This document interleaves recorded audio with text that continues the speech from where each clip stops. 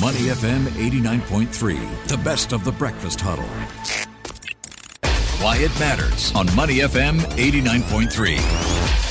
Money FM 89.3. Good morning. It's the Breakfast Huddle. I'm Elliot Danker. Welcome to Why It Matters. Businesses, it doesn't really matter if you're big or small, but it's quite obvious that you would have had a tough time, in the past 2 years because of COVID-19, right?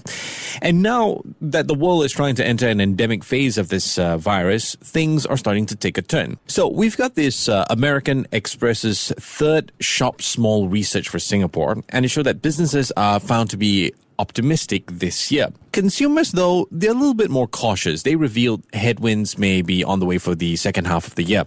Almost 3 in 4 businesses, so about 73%, expect annual revenue to recover or to exceed pre-pandemic levels, compared with only 57% of consumers who expect to resume or exceed pre-pandemic spending levels.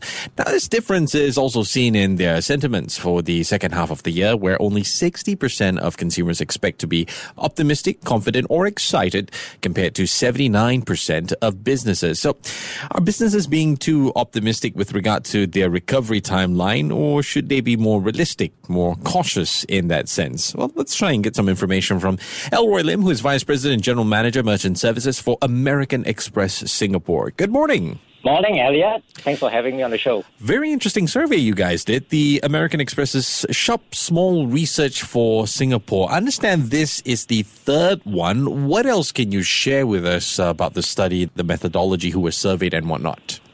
Yeah, thanks so much for having me on the show. Yes, this is the third year that we have done Shop Small in Singapore. And throughout the 3 years, the Shop Small research that we have been able to tease out and give us a good lens of how the businesses have been recovering through the pandemic and where they are today. Indeed, they sound and they seem to be more optimistic this year than they have been last year. As you said, 73% of the businesses expect their revenues to recover to pre-pandemic versus 67% last year. But we need to put this optimism in context, right? The businesses have come a long way in the last 2 to 3 years as they operate under the pandemic, right? From the lockdowns to the circuit breaker periods.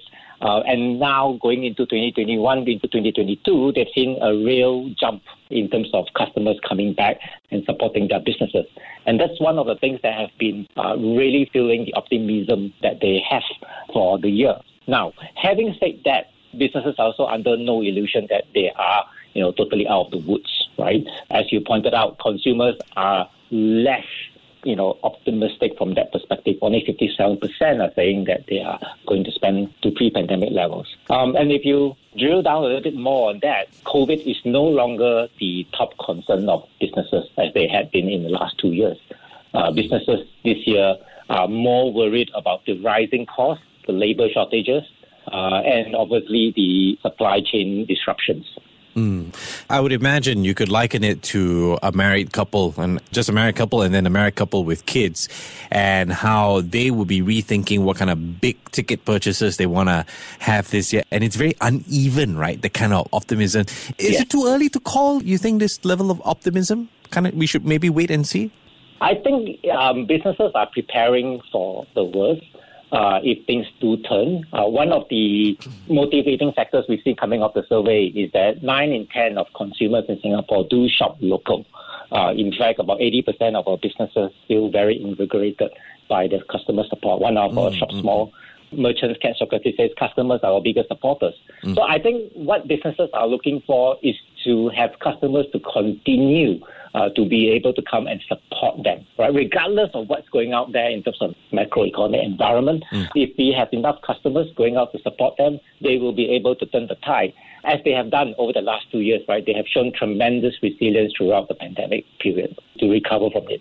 I think also you have businesses like supermarket chains also educating the public on the quality of their house brands, and that plays a part. I want to bring back to that analogy earlier about married couples and then couples with children. Is there anything in your survey that shows generational differences? Like, for example, I don't know, how is Gen X, the youngest generation in the workforce, are they more cautious or optimistic? Actually, yeah, that's an interesting finding that we had this year as well. So this year we had surveyed about 500 consumers in addition to 300 businesses to see if there's any differences in their spend and viewpoints, right? And interestingly, we did look at the different generations. And truth to be told, the Gen X and the baby boomers are the ones that are the most conservative, right? Compared to the Gen Zs and the millennials. The Gen X and the baby boomers, maybe because of where they are in terms of their life cycle, their career path, right? And so they tend to be more conservative, whereas the Gen Zs and the millennials are returning in a much stronger fashion in terms of their spend, as well as when they are looking to travel. Right? So these are, again, opportunities that businesses can look into to tap and focus on. I do apologize. I meant to say that Gen Z is the youngest. Gen X, these are the sandwich generation, correct? They are. Yeah.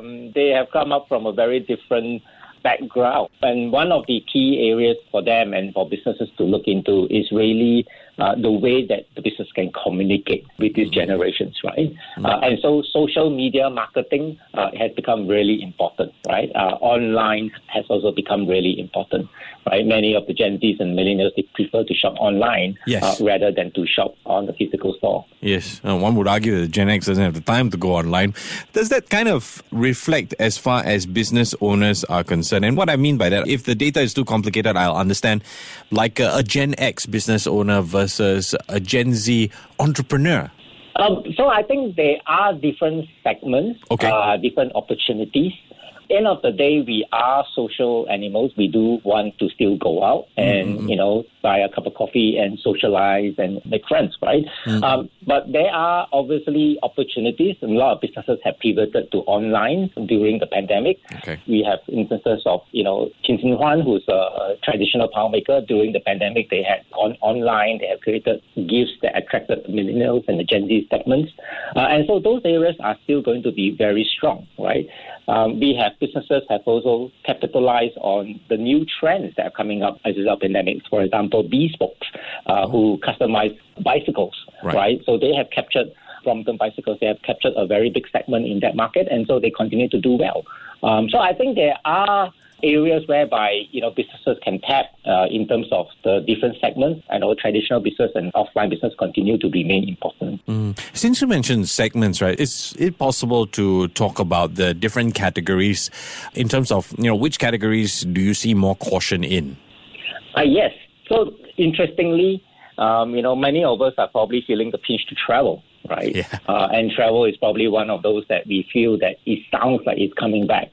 And the reality is actually travel is not yet back, right? As you can read in the news, while Changi Airport is doing really well, we're still at about 50% capacity, right? And the cost of travel and the disruption to travel is there.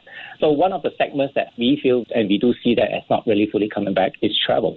And what does that mean for our local businesses, right? So the tourist arrivals, while they are coming back, is still not yet anywhere near back to pre-pandemic levels.